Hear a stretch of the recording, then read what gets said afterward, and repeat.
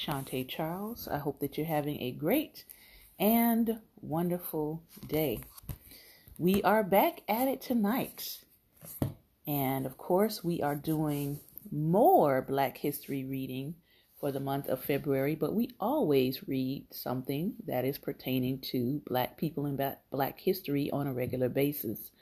But we're spending some time this month to focus on leaders and inventors.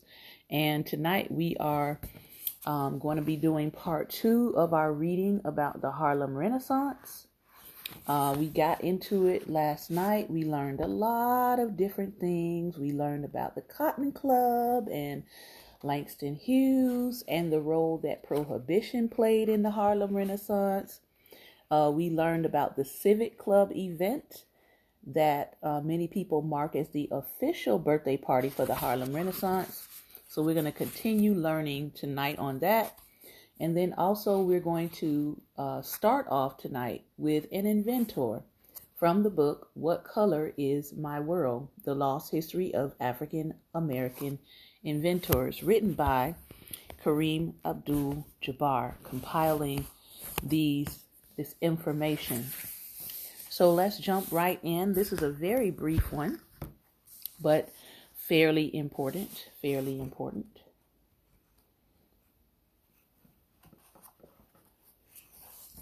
This is inventor Joseph Lee. He lived from 1849 to 1905, and he invented, wonder of wonders, the bread machine. Now, I had some naan today, and it was delicious. I normally don't eat a lot of bread, but if I eat bread, it's either going to be Cheesecake Factory pumpernickel bread, which you can now buy in grocery stores, or it's going to be some Indian bread called naan, N-A-A-N. And if you've never had naan, let me tell you, you are missing out. So that is the bread that I currently eat if I do have bread, and I had some today. So this is the artist drawing rendering of Joseph Lee. Good evening to everyone coming in and to those who will catch the replay. And he invented the bread machine. The state of Kansas produces enough wheat annually to bake 36 billion loaves of bread. An acre of wheat can make enough bread to feed 9,000 people for an entire day. Without Joseph Lee, we might never have had fried chicken. He didn't invent fried chicken. He didn't even invent the breadcrumbs that coat fried chicken. What he did invent was the machine that makes bread and the machine that makes bread crumbs. Despite his humble upbringing in Boston, he rose from his job as a bakery boy to become the owner of 2 successful restaurants, as well as a catering business for the wealthy, and the operator of a summer resort. In 1895, he patented the idea for a machine that would grind stale, otherwise unusable bread into crumbs to be used in cooking. After that, he invented a bread-making machine that made bread faster than 6 people could and more cheaply. There goes those 2 values again with African American inventors. Faster, cheaper, lessening and lightening the load.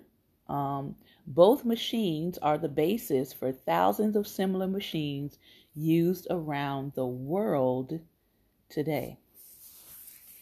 And this is a rendering of one of his patents.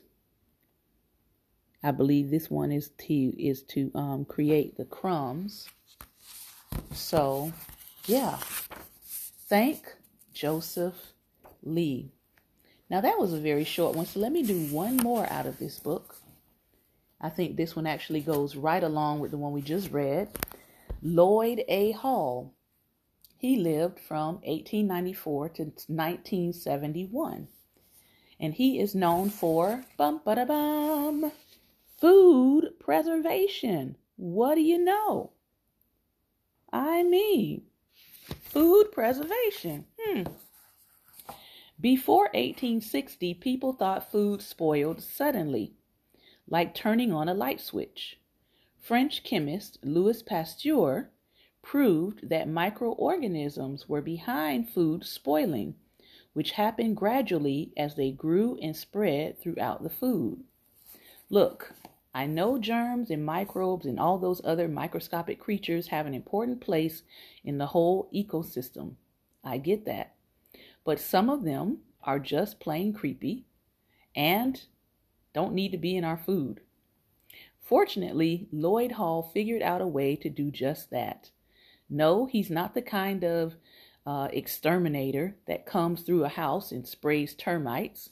He's the guy who figured out how to keep our food from spoiling so that we can all eat fresher food at a reasonable cost. There it is again. He figured out how to combine sodium chloride with crystals of sodium nitrate and nitrite, which kept the nitrogen in the air from spoiling food. His patented method is still used today to preserve meats. He also discovered that some of the spices, such as ginger and cloves, that people were using to preserve food contained molds and bacteria that actually made food go bad faster. He invented a way to use ethylene oxide gas in a vacuum chamber to kill the evil microbes. Later, his method was adapted to sterilize prescription drugs, medical instruments, and cosmetics. So thanks to Lloyd and his more than 100 patents, we are all eating a lot better and a lot safer. Now, since we're on food, let's do one more. George Crumb. Very ironic name.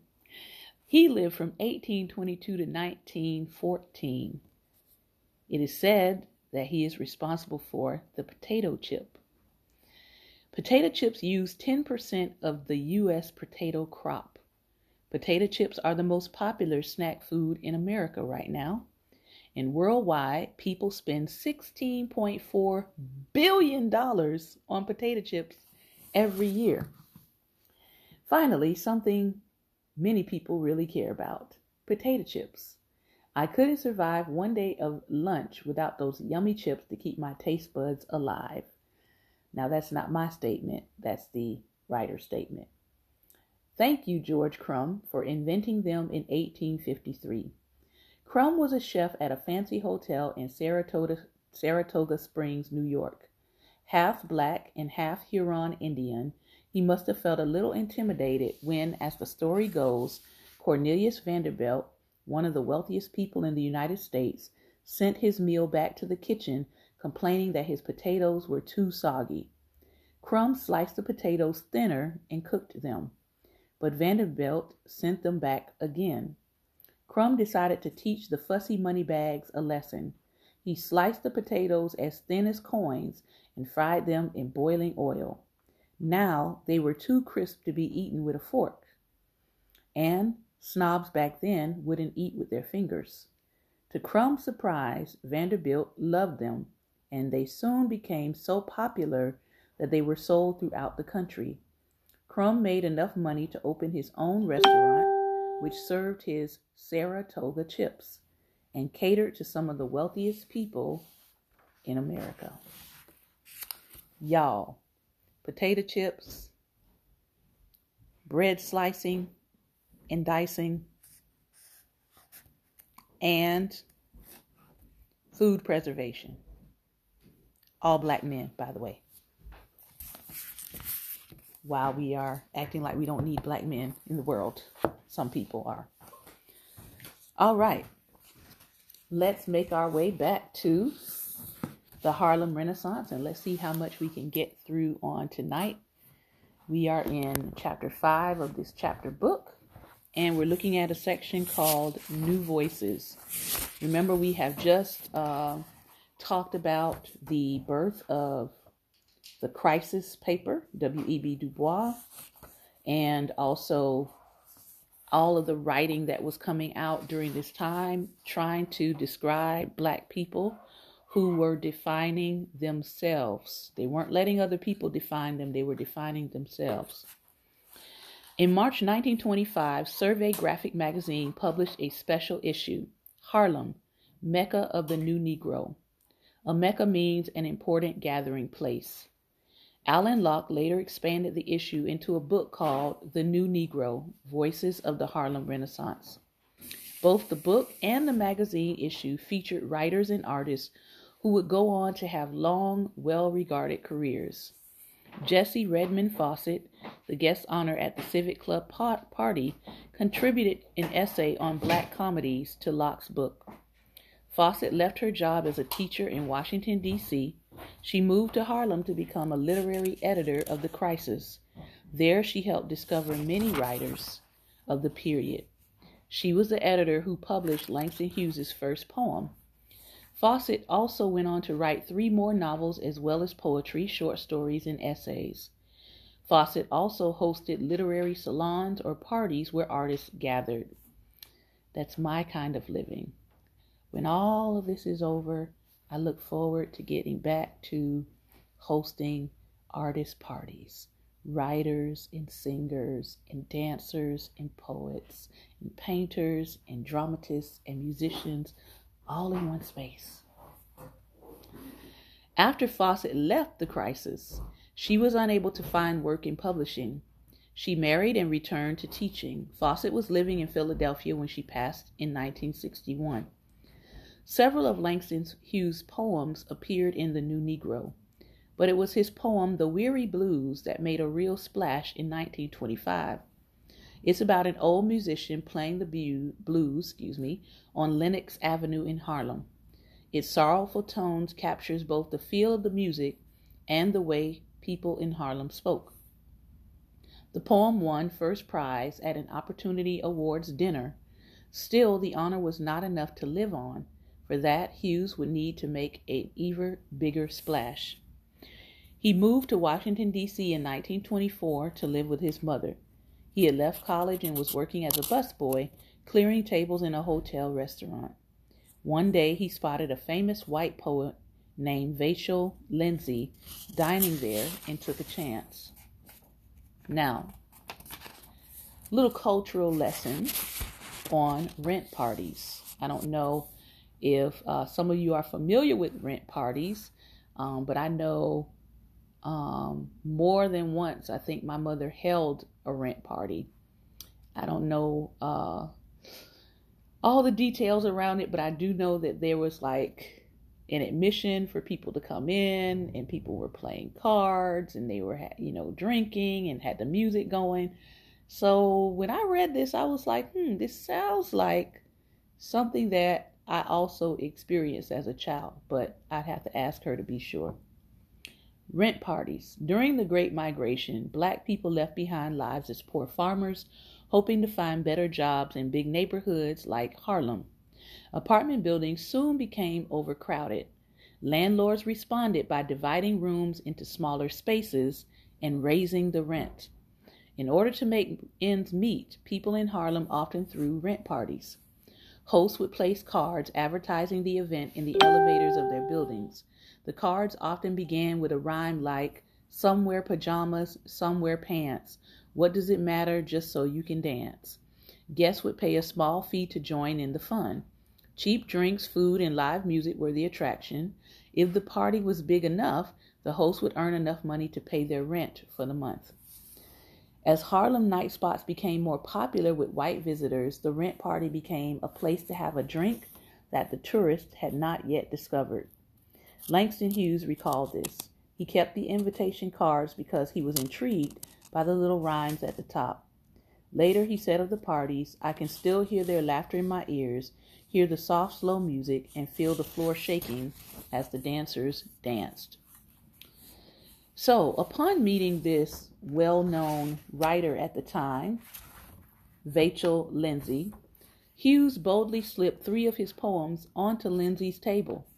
The poet was so impressed by the poetry that he told the newspapers about it. Soon, Hughes's photo appeared in papers around the country. It was great publicity. One of Hughes' best-known poems is called Harlem. It is about what happens to frustrated hopes. It begins with the line, "What happens to a dream deferred?" Although he's most famous for his poetry, Hughes also wrote novels, short stories, essays, and plays. Zora Neale Hurston was a friend of Langston Hughes who knew how to chase dreams. One of her short stories was featured in The New Negro. Hurston was born in Alabama but grew up in Florida. Her mother died when she was only 13. Life was hard, but her mother had told her to jump at the sun. "We might not land on the sun," Hurston said, "but at least we would get off the ground."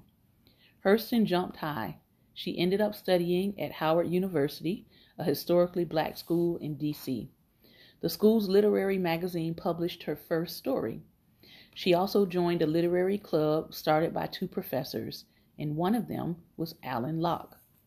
In 1925, Hurston moved to New York and became part of the Harlem literary set. But what Hurston really wanted was to be an anthropologist. Now, they study human behavior as well as societies both past and present. This interest was reflected in her work. She had a good ear for language. She wrote the way everyday black people spoke during that time. In 1927, Hurston began collecting black folk tales in Florida that would later become a book called Mules and Men. In 1936, she was awarded money to study folklore in Jamaica and Haiti. During this time, she wrote her best-known novel, Their Eyes Were Watching God, which if you are a student listening tonight, more than likely you might be assigned Their Eyes Were Watching God in high school.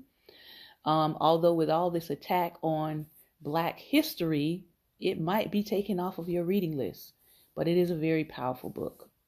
It tells the story of a hopeful young black woman from Florida.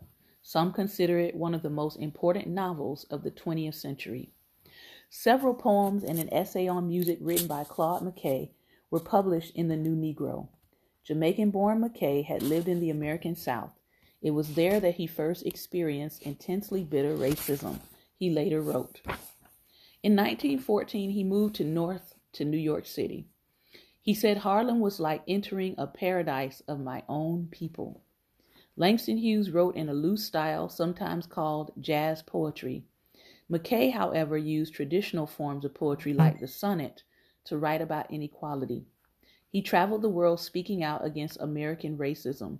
He wrote several novels, essays, and articles on Black life in America. He passed away in Chicago in 1948. Each of these writers were just part of the voice of the New Negro. Although their styles of writing were different, they spoke with a new pride in being themselves. Black, educated, well-traveled, and outspoken, the New Negro had arrived, and not just through the written word. So here's the artist's rendering of Zora, Langston, and Claude McKay.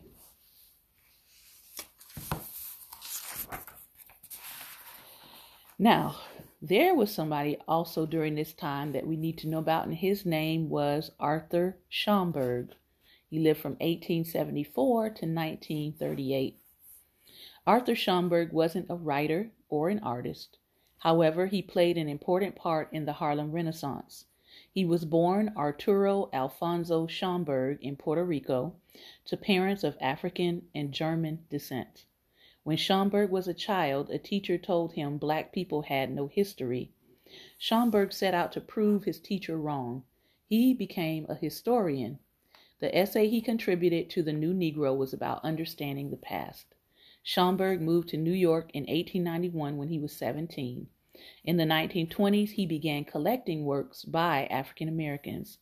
By 1926, he had over 5,000 books, 3,000 documents, and 2,000 pieces of art created by black people. My kind of work. Schomburg's collection became the basis of the Schomburg Center for Research in Black Culture that remains in Harlem to this day.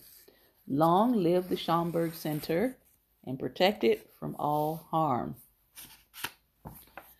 Last chapter for tonight, All That Jazz. Thanks to the Harlem Renaissance, jazz was sweeping the nation in the 1920s. The decade became known as the Jazz Age. Jazz is uniquely African American music born from black folk music and another style called ragtime. Ragtime was created by black musicians in the late 1800s. It is usually played on the piano and features a syncopated rhythm. That means that it does not follow an expected beat. The left hand plays a steady rhythm like European classical music, while the right hand plays a ragged rhythm. The result is lively, swinging music with bounce. Two famous ragtime pieces are Maple Leaf Rag and The Entertainer. Scott Joplin wrote The Entertainer and Maple Leaf Rag. And there is an artist rendering of him.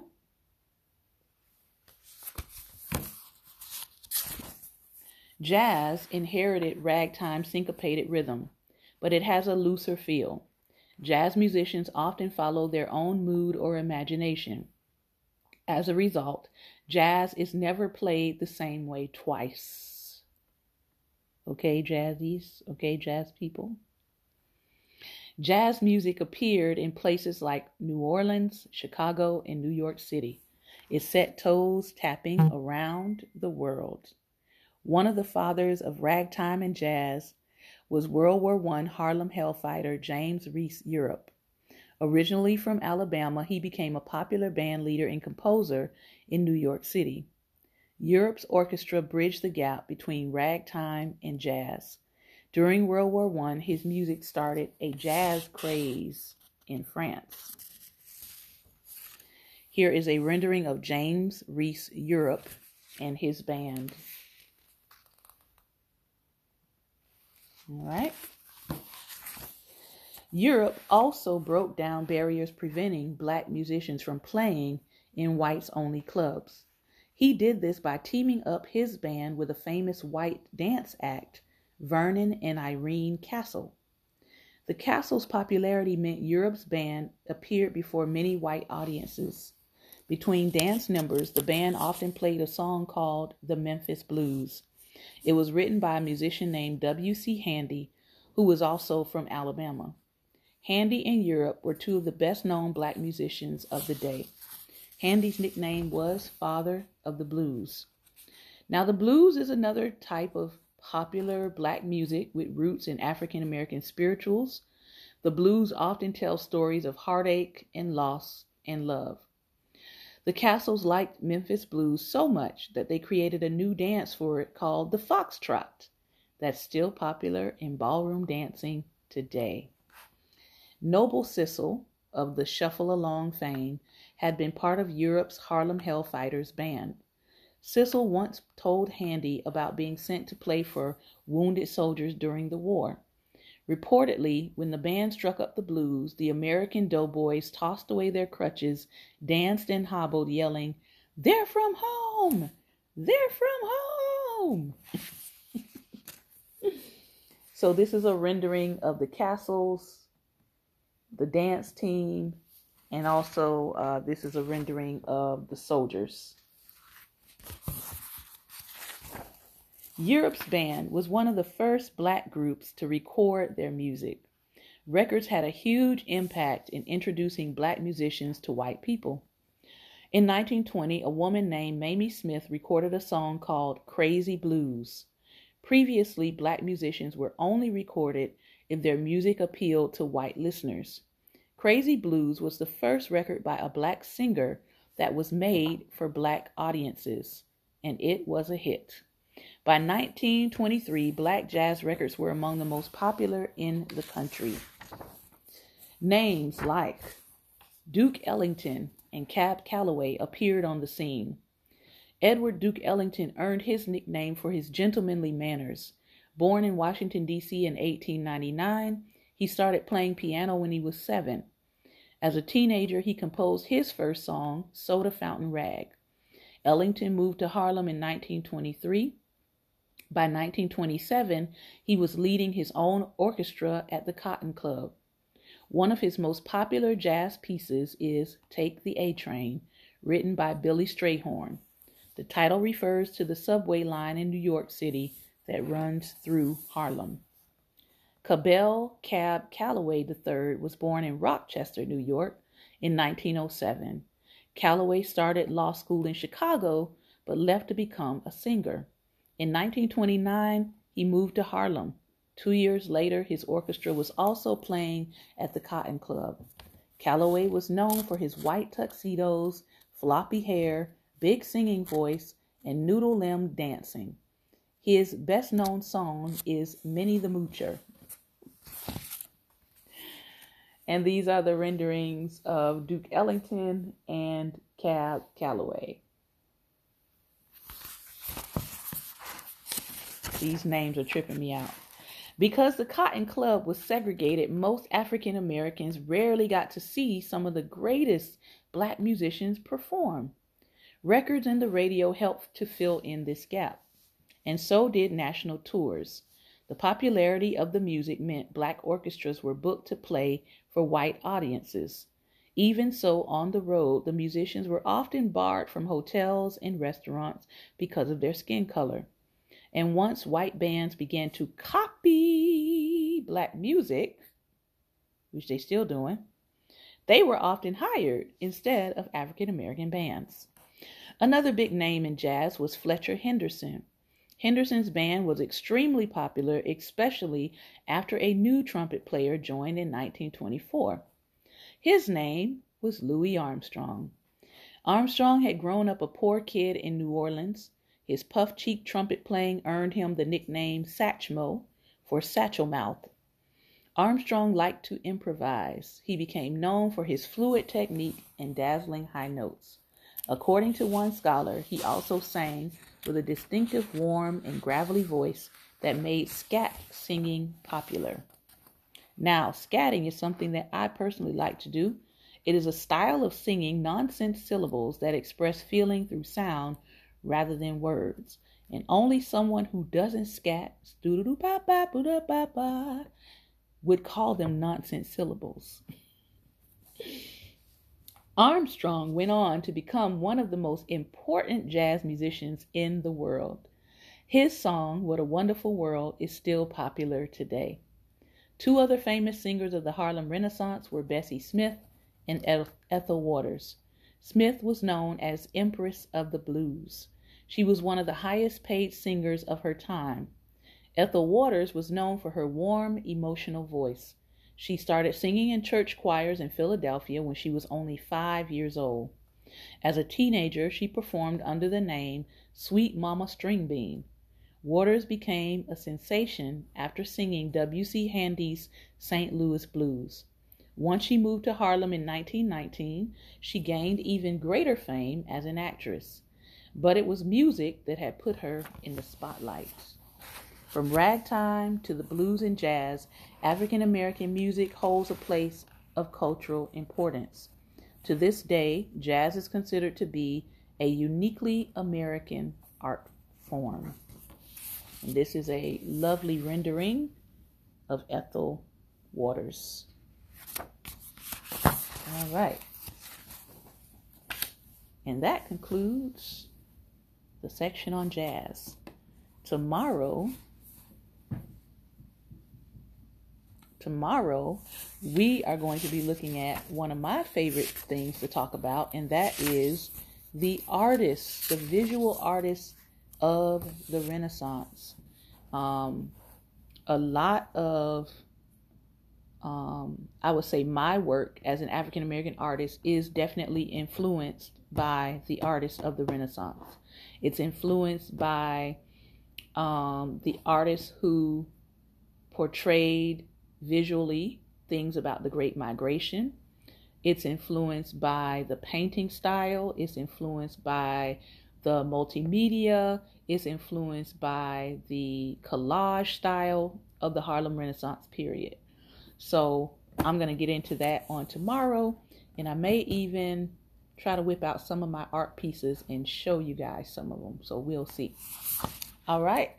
So this is what I wanted to cover on tonight. I hope you have enjoyed the reading. If you would like to come on and share, I'll give a moment for anyone who would like to come in and share on IG. You can click on the camera. If you are with us on YouTube, I want to thank you for watching and for your time and attention. And also tonight, if you're listening by podcast on anchor.fm, on Daring Dialogues, our podcast there, I want to thank you for your time and attention and taking a moment to listen to some Black history. Have a wonderful day and good night.